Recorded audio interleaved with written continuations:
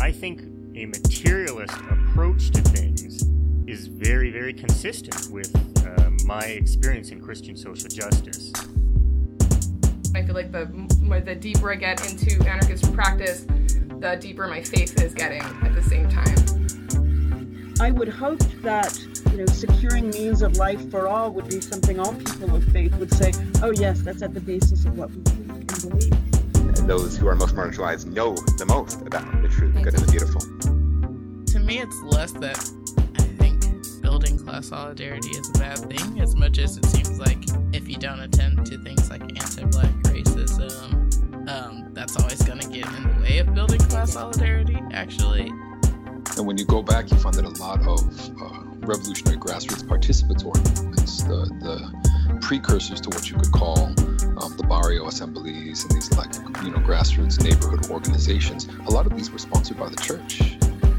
What does it mean to say that the Christian tradition is internally contradictory and there are antagonisms there and you're always being faithful to some aspects and betraying other aspects? Welcome to the Magnificast, a podcast about Christianity and leftist politics. I'm Dean Detloff, a PhD student at the Institute for Christian Studies and the co-director of the Detnico Center for Christianity and Socialism. And I'm Matt Bernico, a PhD haver and also co-member of the Detnico. I think that's okay that my name comes last in this one, but otherwise I might be mad about it. The Detnico Center for Christianity and Socialism. Here we are. We're really doing it. And John, do you want to introduce yourself? Yeah, my name is John Thornton Jr. I'm a co-pastor of Jubilee Baptist Church and a champion of the Detnico Center for Christianity and Socialism. A fellow, an honorary fellow. An honorary fellow. Some people have to pay a lot of money for that. Yeah, no, yeah. I think that, the champions, I prefer the term champion. That's the yeah. You're right. We don't hire honorary fellows. We hire champions to fight for us in the battle of public discourse. Owning the libs, but from the other side. That's right. Exactly. Glad to have you on board as one of our champions. One of our many Davids against the Goliaths of capitalism. Well, thanks for coming back, John. For folks who are longtime Magnificast listeners, you've met John several times before. If you're not a longtime listener, you can listen to all our New Year's episodes because John always comes back. But we've got him back early this year. Don't worry, he will come back for the new year. But we have him back early because there's some big news that only John can help us think about that we will get to later in the show, which is the establishment of the Falkirk Center. Don't worry, we'll tell you all about it. But before we get there, John, you've had a really wild year. The last time that you were on the show, it was the beginning of this year, and you were just getting ready to launch with co-pastors Jubilee Baptist Church. And now that you're a bit further along with that, could you give us an update? Maybe we could just sort of start the conversation about the left and what y'all are doing, and we'll get into everything starting there. Yeah. So last time we talked, I think I was still living in Winston-Salem, which is where I worked at the church I was working at previously, but was moving to Durham to be a part of a church replant in Chapel Hill. So we Jubilee Baptist Church, we're a church replant of Ephesus Baptist Church, which was founded in 1891. And about a year ago, realized that they had come to the end of their life as a church and needed to do something pretty drastically new. And so that meant hiring a couple new pastors in addition to their senior pastor, my friend Kevin at Rev Kev Geo, who I think is people should follow. He's very funny, a really good writer. That's a good one. Yeah. Friend of the pod. And we'll but yeah, we were sort of moving towards that, and so we have in that time since the first of the year, really since November of a year ago, moved towards this replant. And so in September, we launched as a new church, meeting regularly for worship. People keep showing up, and we'll keep doing it until they stop. But one of the things, we do a couple of things. So the way we phrase it is we worship, gather, struggle, and liberate. So I think worship is relatively self-evident that but I mean, it's self-evident, but also like, it's not a given at this point in churches. So we worship God, the triune Lord. We're not trying to trick anybody into thinking that we're like a coffee shop, and then they get there and they're like, "Are you guys a church?" Like, I think this feels a lot like a Pretty church. disappointing. And I'm from like suburban Dallas, that's like a more common thing than you would expect. We gather, which means we eat together, we read together, we talk together. So we're recording this a few hours after I got dinner with some congregants, and we got together and talked about Herbert McCabe's Christian Love the class struggle in Christian Love. We struggle, which means that we recognize that not everybody comes to our church with fully formed beliefs about God, and that faith is oftentimes a struggle.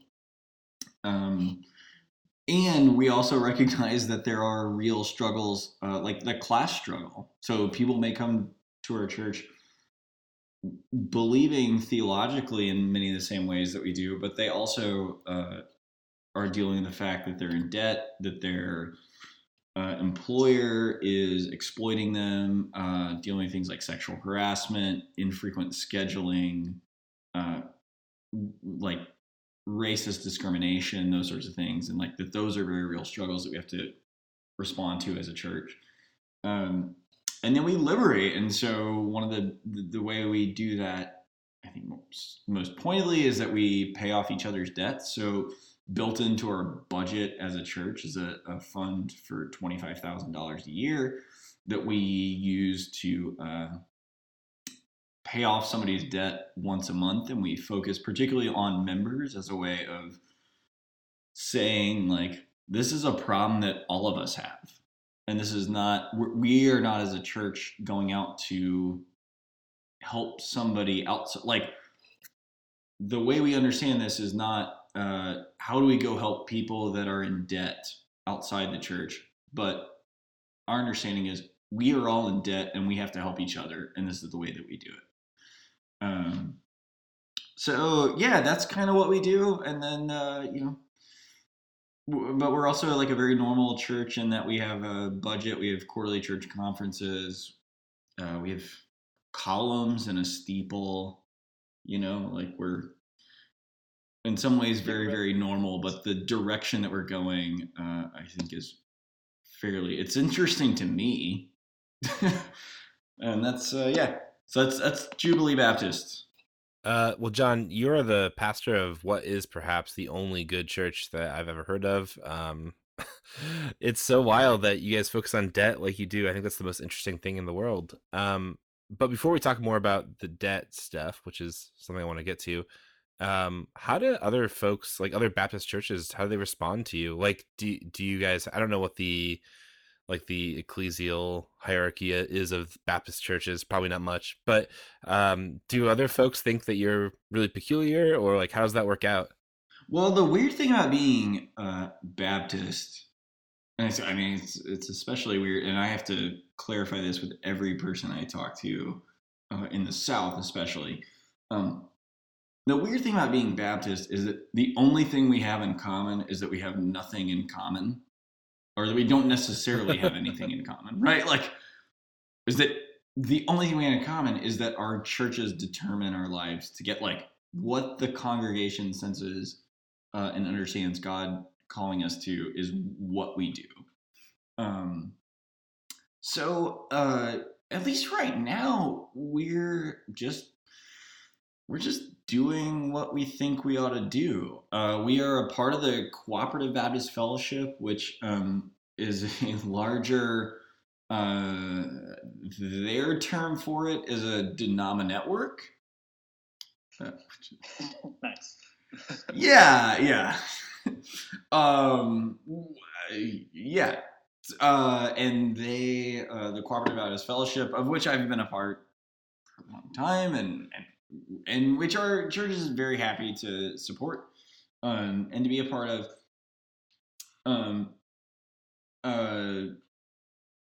Moved out of the Southern Baptist Convention in the 80s. So the Cooperative Baptist Fellowship is 27 years old, 26 years old.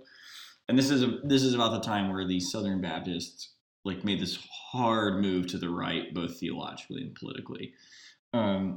So I would say the CBF is in some ways kind of confused, but also open in really interesting ways.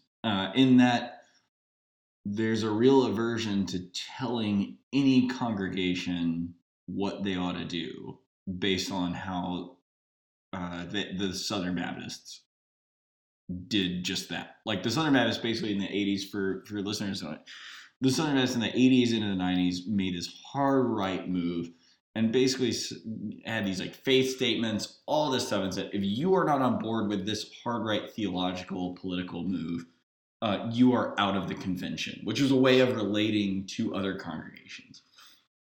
And the Cooperative Baptist Fellowship was birthed out of a reaction to that, and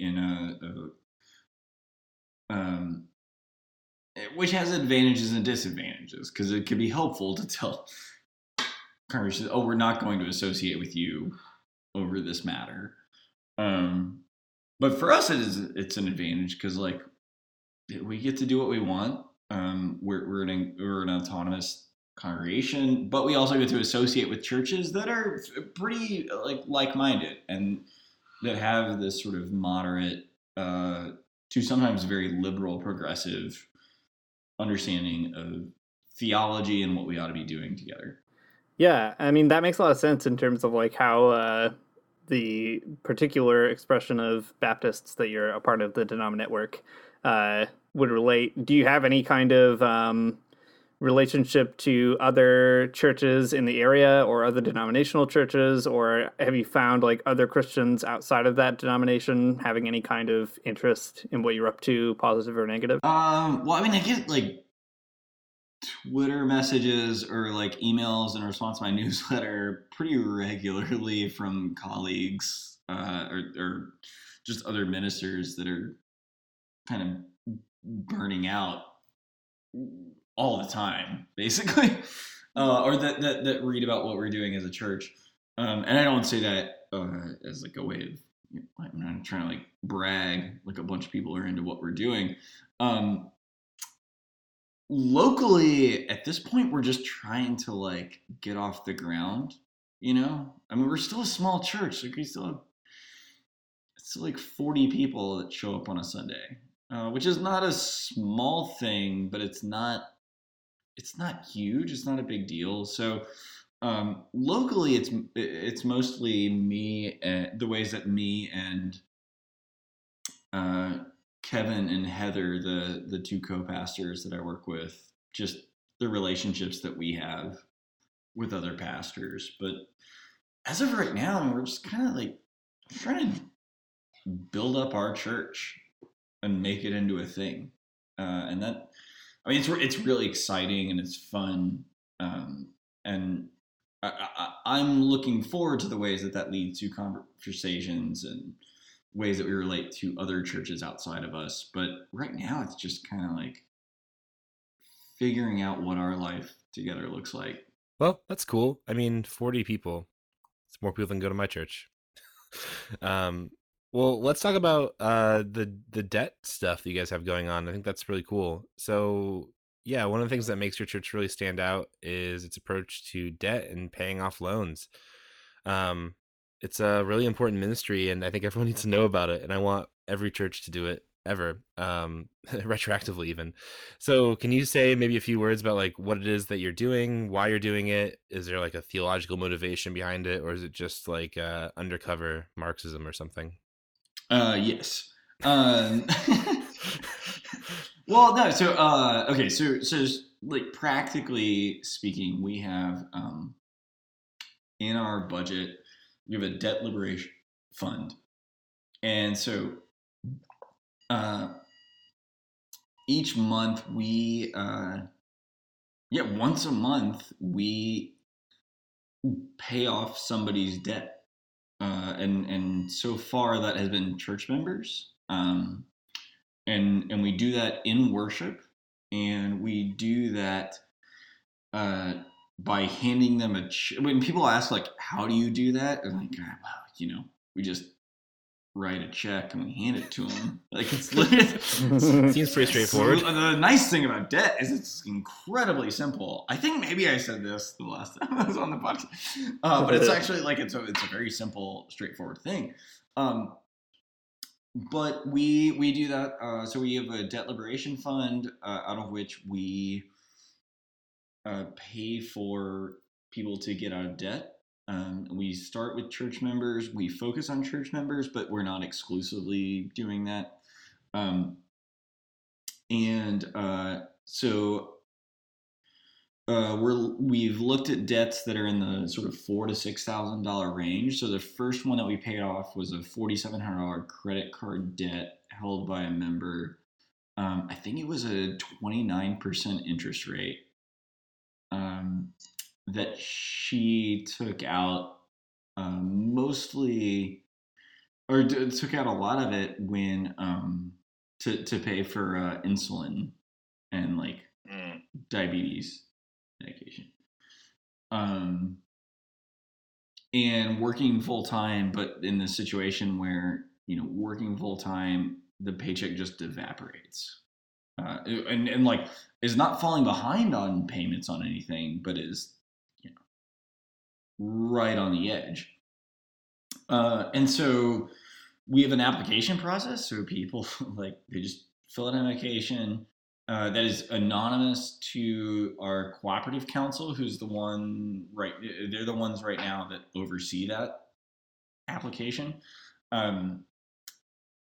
But then we like literally hand them a check in worship. And so we have a liturgy, and I'll send it to y'all, and maybe we can post it on the website, post it on wherever. But yeah, so like after the sermon, as we move into communion as a church, on those Sundays there is a liturgy where the church makes commitments to the person whose debt's being paid off. They receive that gift. And then as we move into communion, they are one of the people that serves communion that Sunday. And so we did the first one. It was someone paying off a credit card. They've all been credit cards because they're kind of the easiest, like the highest interest, because they're just awful, and like a $4,000 to $6,000 credit card debt I have one that at 25% interest is an awful thing, and that's kind of what we can do as a congregation. But the larger, I guess the larger sort of theological underpinning of it is that we have to liberate each other. So one of the ways I feel is like we're not doing this to go help people outside the church. We're doing this because this is all we have. Like this is the only institution that we are going to be able to help each other. And if you're here and you're a member and you're giving to this church, not that you have to give to the church to get these things done, but like that we're giving to this church and we're being a part of this thing, and that means certain commitments to one another. And for us, that's an exposure of capitalism. That like capitalism exploits us in ways that aren't necessary, and that we could actually do better otherwise. And so that's part of the reason we do this publicly. A lot of churches will pay off debt either for people outside the church, or will pay for things for people in need, either inside or outside the church, but it's always kind of secretive. And for us, it's like, no, look, we realize like this is a problem you're dealing with, and it's not your fault. and so we've got to do it together. So we do that, and so it brings me so much joy to do it. And so we the first one was the credit card for diabetes medication. We did 2 in October. One was for a guy who was working his way through college over like a decade, basically, and then lost his job his last few years while he was in college. And the other one that we paid off at the same time that Sunday was a woman on disability who took out credit card debt to pay for groceries. And it's put me into conversations with people that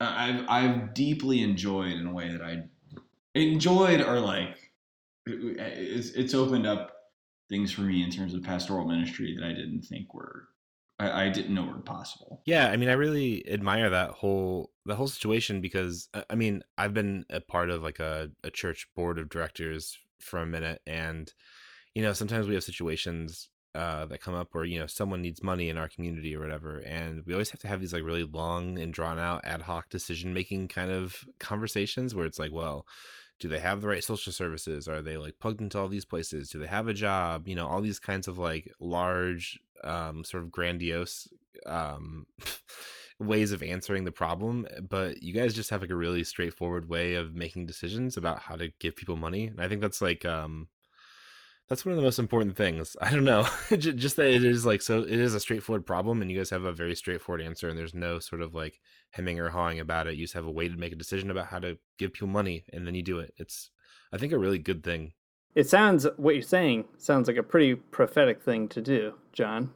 This is my extremely ham-fisted way of transitioning us to start talking a little bit about how this relates to this Sojourners article that you had recently written. And I mean, we can and should keep talking about this in this context, but I think this is just a really nice way of like framing this. So you wrote this article, Sojourners, about a false binary between prophetic and pastoral ministry. And it's a great article. You talk about this weird balance of saying something radical and also then having to say something comforting, or having, a sort of division of labor in a pastoral team, which probably people have heard about if they spent time in like evangelical spaces in particular. I have anyway. But you say, quote, "In an age of such drastic income and wealth inequality, what makes something prophetic or pastoral often boils down to how rich people feel about it." Which you then go on to say is maybe a bad metric for thinking about these things. So how do you think capitalism has shaped how pastors and congregations think about their ministry, but also their own lives, their own debt, in terms of things like this, right? Like saying something prophetic or saying something pastoral, so-called. And how are you and other pastors trying to change those habits at Jubilee? Yeah, that's a quote that a number of people pulled, and I don't know that I thought it was. I mean, I guess I thought it was kind of the crux of the piece. I mean, for the listeners that haven't read it yet, what I was trying to get at was, I mean, a lot of what I write is just me being annoyed at what I'm like being told about how things should be, and assuming it's wrong, and then wanting to figure out why. And so it's a pretty short, I mean, it's a relatively short piece. The idea is that, for those of us that work in ministry or that are a part of a church, is that, like there's this idea of like there's pastoral ministry, which is things like going to the hospital, getting coffee with people, comforting them. And then there's prophetic ministry, which is often times characterized as like a social critique or criticism, and so that's like sermons about social justice and all this stuff, and like and that you're supposed to balance these two. And I, like for me, it just comes down to what counts as comfort in criticism is very oftentimes dependent on who's who's hearing it. The idea that, like, you know, wealthy, the wealthy exploitative people of the world, that their souls are endangered. Like, I mean, that's, for most of human history, that's been deeply comforting to the poor. Right? Like, that's, I mean, and so trying to flip those two around, like, that's what I was trying to get at. Like, why do we assume that, like, what is pastoral and what is prophetic has to be about criticism or comfort? And I mean, it's not easy to actually do. It is. Well, I mean, it is easy to sit with somebody that's in poverty and describe, like, why they are in poverty in terms of the you know, the gross imbalances of power and injustice that exists in our society. It's way harder to sit with people who have benefited from that and to explain that in a way that's, like, pastoral. Does that make sense? And like,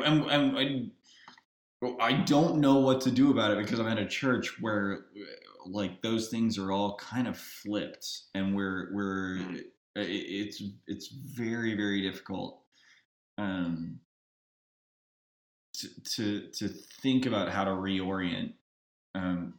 Like, what would we do? What people listening to this that work in churches, like, what would you do if you didn't have to worry about the 10 wealthiest people in your church?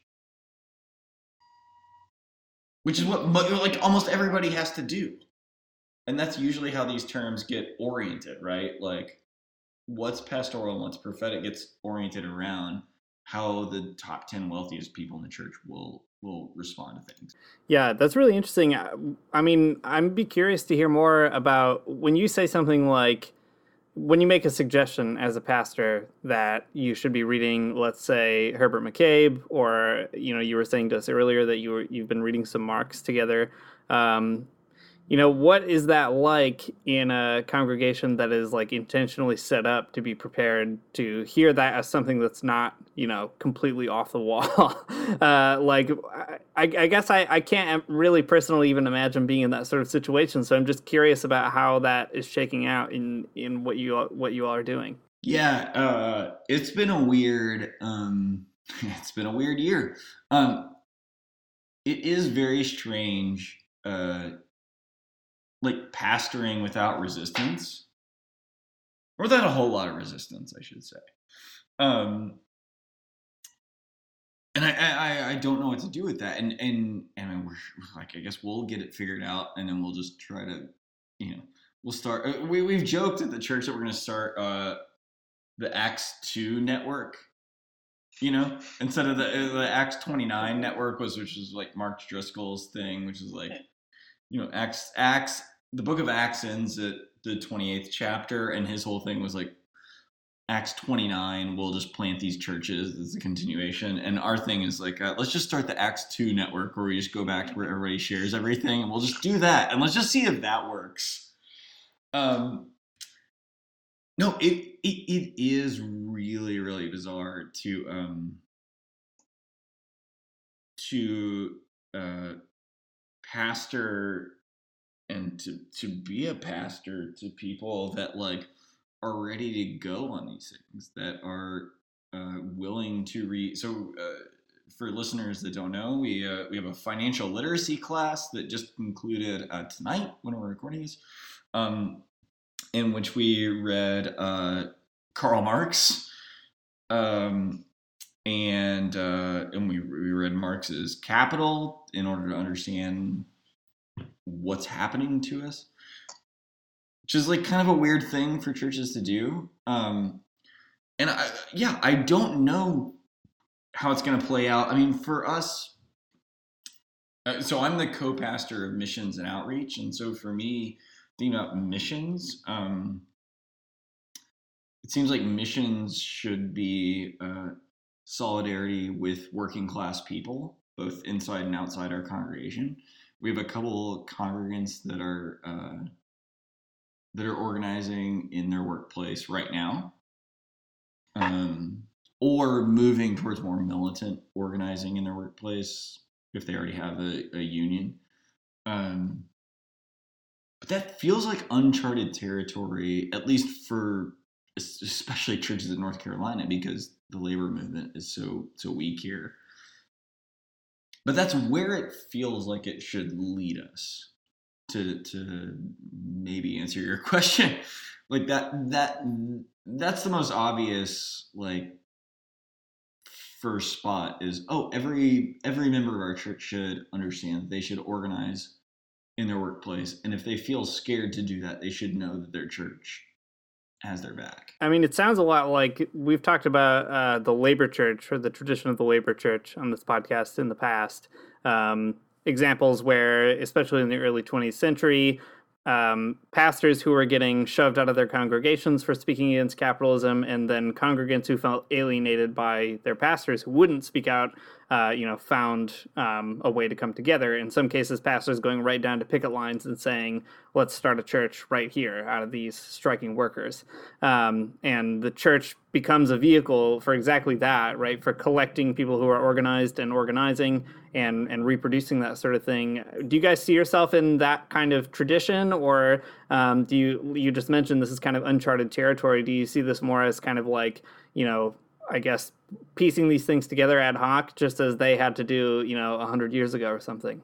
Yeah, I mean, I think it's, at least as I see it, it's uncharted in that, like,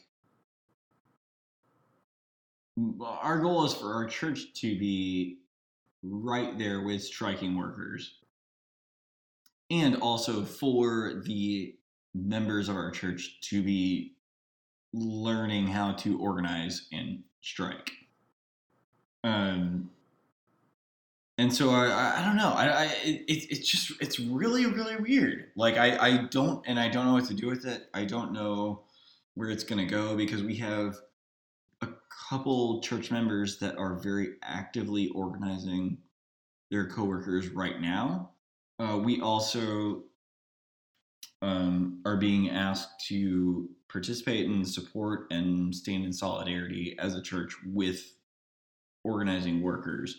So I don't know. I don't know that the two are mutually exclusive, but it does seem like what's happening and what we need to give an articulation to. And this is where I'm really excited because I like writing, and I like giving a voice to where I think things are headed.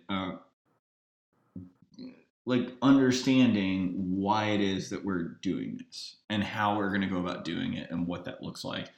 And so that's kind of what we're working on. So like our missions for the next year is going to be solidarity with and as working people, which about a year and a half ago, missions at the church I was working at was Operation Christmas Child. So that's a pretty cool, that's like a cool move. That's like a pretty fun. It is. It's good. Yeah.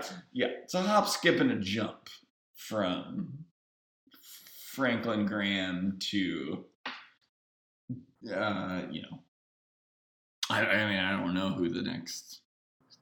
Maybe I'm the Franklin Graham of the left. That'd be pretty fun. Yeah, that's you. Someone has to be. It is someone has to be. We come up with Christmas boxes that go to striking workers.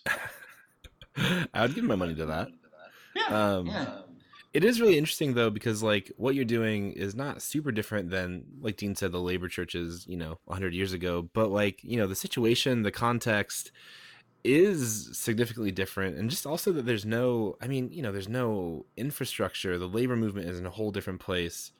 I don't know, it's it's similar, but what you guys are doing is uncharted in the sense that there's no other churches like you, I think, I mean, if there are, let me know, and I'll go. But it seems pretty unique at the moment, at least. Well, I think that's right, and I think that's where. So there is a sense of like that I have. Love Heath Carter in his book, which listeners should have read it, but if they're new to the podcast or whatever, like definitely read that. And recognizing that there is a history to all these things, but it's not super pertinent right now, or like it's been destroyed, and defeated for like a long time. And so I mean, even like as we're creating this kind of plan for missions about supporting labor and labor organizing and organizing workers, I'm thinking about it from the standpoint of like, what do in a year when we have like a half dozen church members that are organizing their coworkers, when we are showing up to picket lines and strikes, like what is the thing that what do I want the sort of rationale and practical plan to be that people can go to when someone says, well, why are you doing that? And they look to it and go, oh, that makes sense. Which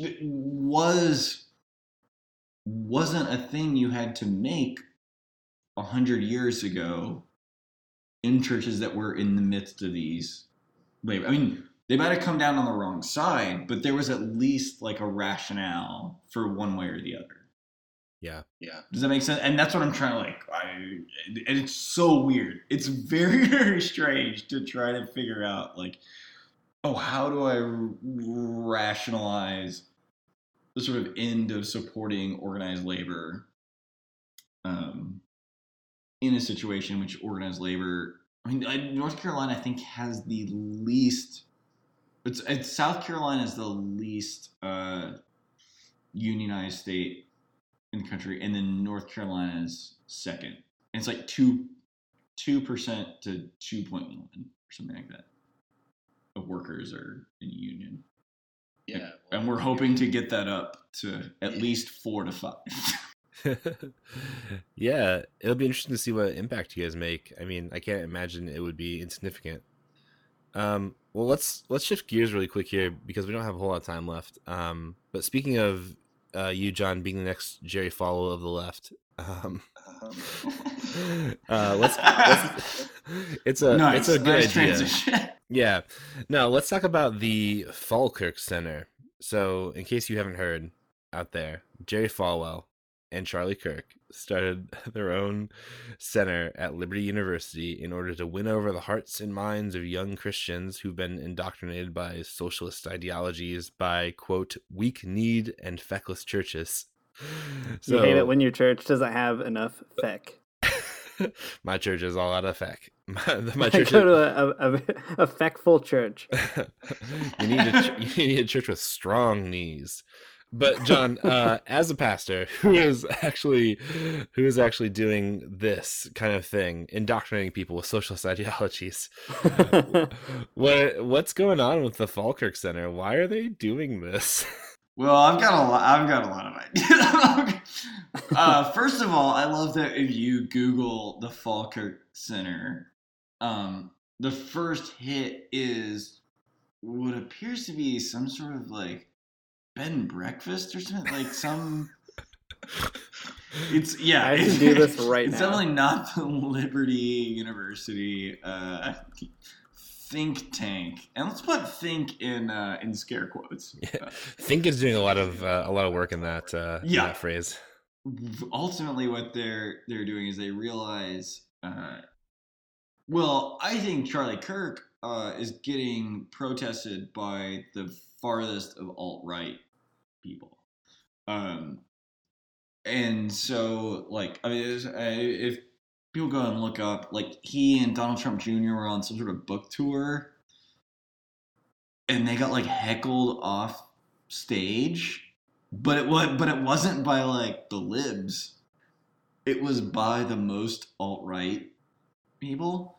So I think that's just super funny. And so I kind of wonder if this whole thing is just an easy way to get him a paycheck and to have like a millennial come in and just assure a bunch of boomers, a bunch of well off boomers that they're that like, oh, there are millennials out there that are in favor of capitalism, and there definitely are, but it's not cool. Like that's most importantly, it's not cool to be like, oh yeah, Jeff Bezos, that dude rules. Like that's fucking awesome, and so I think that's part of it. I don't know. I think it's so funny. I also think it's a way to get like media credentials, because Liberty University is like a big deal. I mean, it's like one of the biggest schools in the country, based on online students. That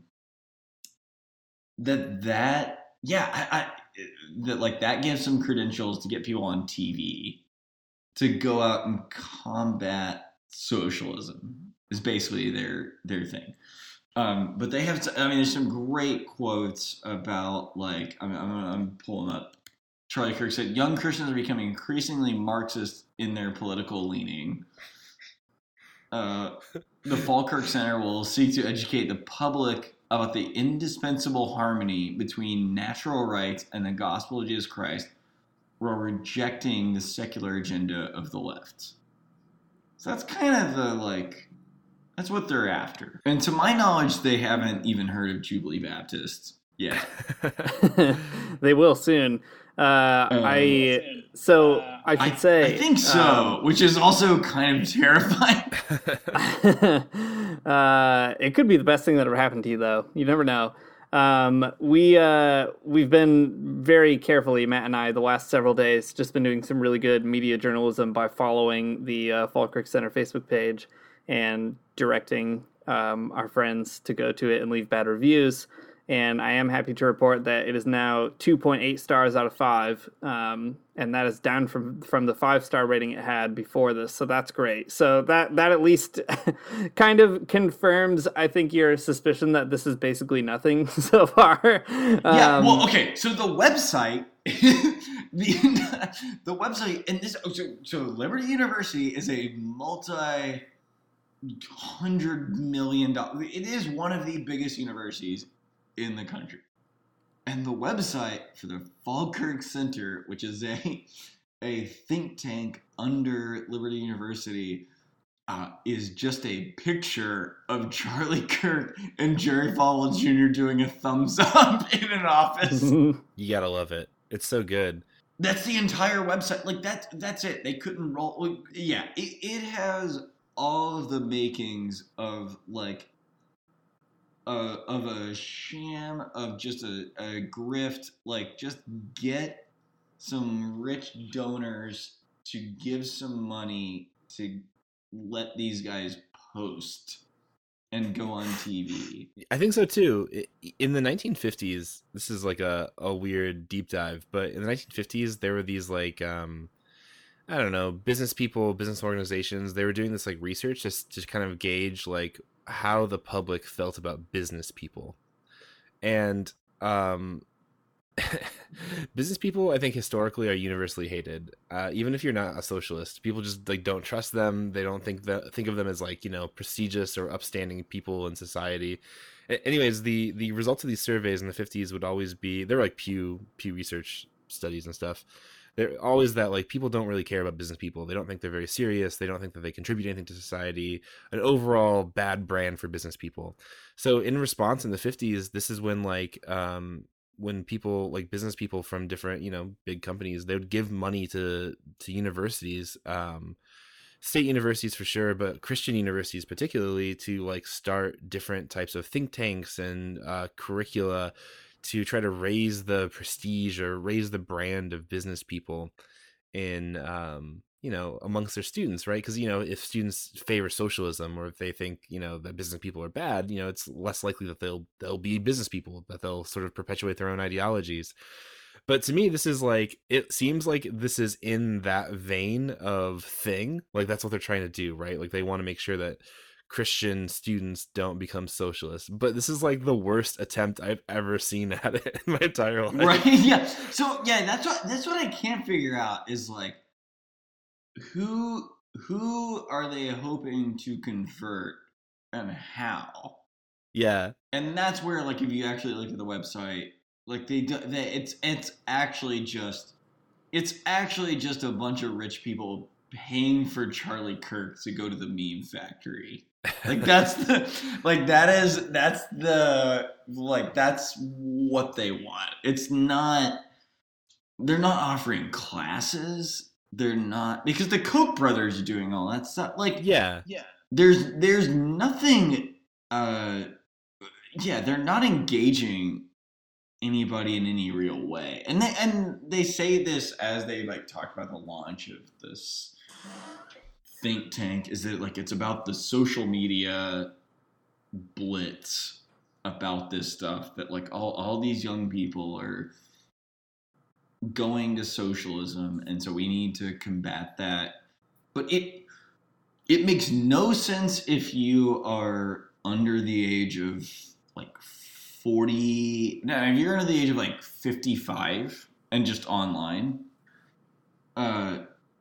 I think it makes a ton of sense if you're 62 and already a donor. You're oh yes, yeah, go get them online. Go aggressively fight for capitalism online. I will support whatever thing you're doing. And I just think it's so funny. Because it's not like they're going to put out a think tank. They're not going to put out policy papers. Right. Right? In fact, so they are so not going to put them out that that is something that a person in this article I found, Jenna Ellis, an ambassador for the Falkirk Center for Faith and Liberty, had said explicitly. She says, ironically, in a digital age with metadata at our fingertips, she really sounds like she knows what she's talking about. People are lost when it comes to politics, policy, and current events.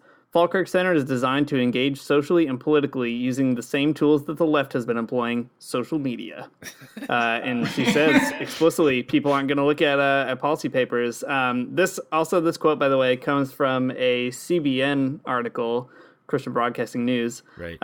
And the title of this article, which I love, is Powerful Duo Starts New Venture. Judeo-Christian Principles Take on Secularism, Socialism.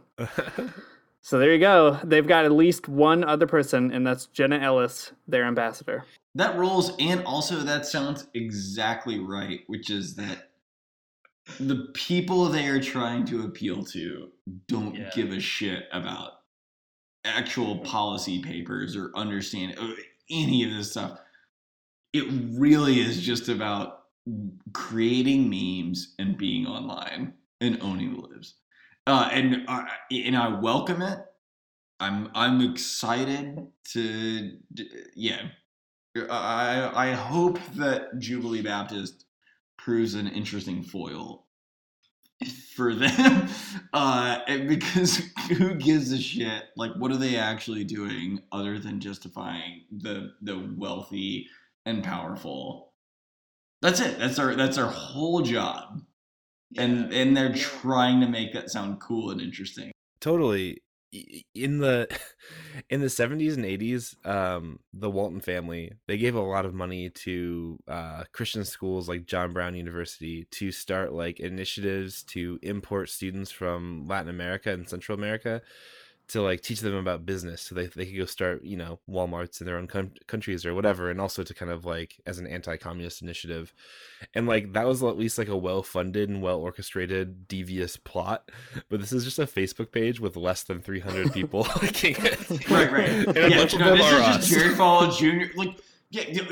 Jerry Falwell Jr. has the charisma of a styrofoam cup. That's the other crazy thing. Is he's not even you just we got the Judeo-Christian value. It's Jesus and Jefferson. We're out here talking. Jefferson, he had a house out in Lynchburg. Most people don't know that, but he had a house out in Lynchburg, and so he was. When you combine those values, those are the eternal values. And he's like, what are you talking about? Like, he is. It is unhinged when you watch him talk about this, and it's obvious that like it's a joke. The whole thing is a joke. I feel like I need to rebrand as a person who like it's an easy way to make a lot of money. I mean, my question is like, are they going to teach a class on how to do land deals with your personal trainer and an 18-year-old pool boy in Miami? No. Like, is that part? What are the Judeo-Christian values that inform that? That would be an interesting. I feel like I need to rebrand as a person who's just all about values, all about Christian values, and how socialism is just one of those values. Working people, it's just it's something I really value. It's something a lot of good people value. And just if you say value over and over again, if you say it enough times, I think you can hypnotize an entire audience into giving you a lot of money. That's what I'm learning. I mean, do you think there is an angle to this that is like? I mean, these guys are the grifters of this. But, like, there is an angle to it that I think is a little bit scary. And, like, the Know Your Enemy podcast, which with friend of the pod, friend of your pod. Yeah. Matt Sitman. In that, like, the right is figuring out a kind of populist language. I think the Falkirk Center is a weird and bad attempt at this, but I do think there is something going on the right of like a recognition that like people are very, very scared, and that people recognize that something is antagonizing them. And I do think something like the Falkirk Center, they're just trying to capitalize on that sense of being under attack and that sort of thing. But that's like real. I mean, it's not going away. Yeah, definitely. Well, we don't have a lot of time left here, but John, I think that you do definitely have what it takes to be the Jerry Falwell of the left. He is the champion of the Detnico Center. That's true. We're giving you an honorary degree right now. Well, I'd like to end on a more hopeful note than what I just said, which is that like while I do think there are these like goofy iterations of it, of the Falkirk Center, that are recognizing the contradictions and failings of capitalism to provide for people to, be good in the ways that it promises to be. I see a lot of people, and to sort of your podcast and our conversation, I see a lot of Christians that are like questioning capitalism in a real way, and that's why I think that. Yeah, the Falkirk thing is definitely a grift, but what I think it's a recognition of is that, like, yeah, we're encountering some real problems that have always been there, have always affected people. They've especially affected minorities, women, LGBTQ people, but they've also affected them because of their being working class. And so we're in a moment where like those crises are really, really real, and they're stretched really thin, and people are trying to figure out what's going on. And so what you see with something like the Falkirk Center is the ruling class trying to figure out how to make sense of that for the ruling class in a way that they can just make some money. But there's most people are just really dissatisfied with how things are, and they're really upset. And there's an opening there for, I think, both Christians and a working class movement. That we'll see. I don't know what that will lead to. I think that opening is there. Yeah, and I don't think Charlie Kirk or Jerry Falwell Jr. have the answers that anybody cares about, and so it'll be interesting to see what we can do about organizing people and giving them an answer as to what it is that's actually causing those problems in life and what to do about it. Yeah, I think that makes a lot of sense. That's a good way to put it. That's that real Jerry Falwell of the left energy we all need right now. I should have, I should have mumbled a lot more. He sucks so bad at talking. It's incredible. He's so bad. It's really amazing. He's really, and that's, yeah.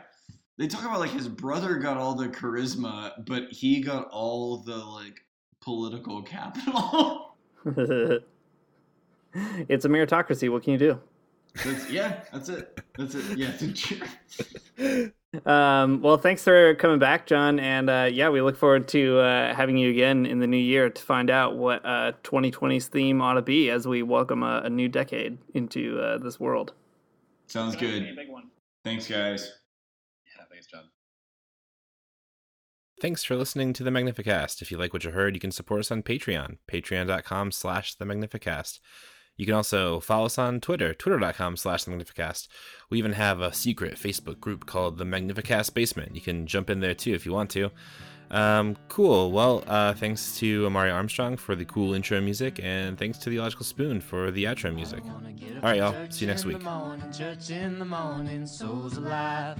Heaven come to earth and there won't be no church. We'll meet down by the riverside. There we'll swim with all creation. Never get tired, never bored. Don't worry, someday there'll be no dam between us and our Lord.